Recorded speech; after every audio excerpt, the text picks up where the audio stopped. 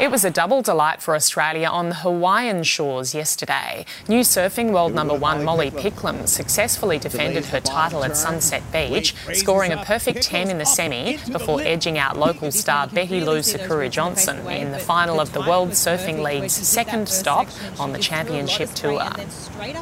That's one of my strengths, that I can't always believe no matter what, and that's why you got to just keep on believing. In the men's decider, Jack Robinson scored an incredible 18 out of 20 to defeat Japanese surfer Kanoe Igarashi.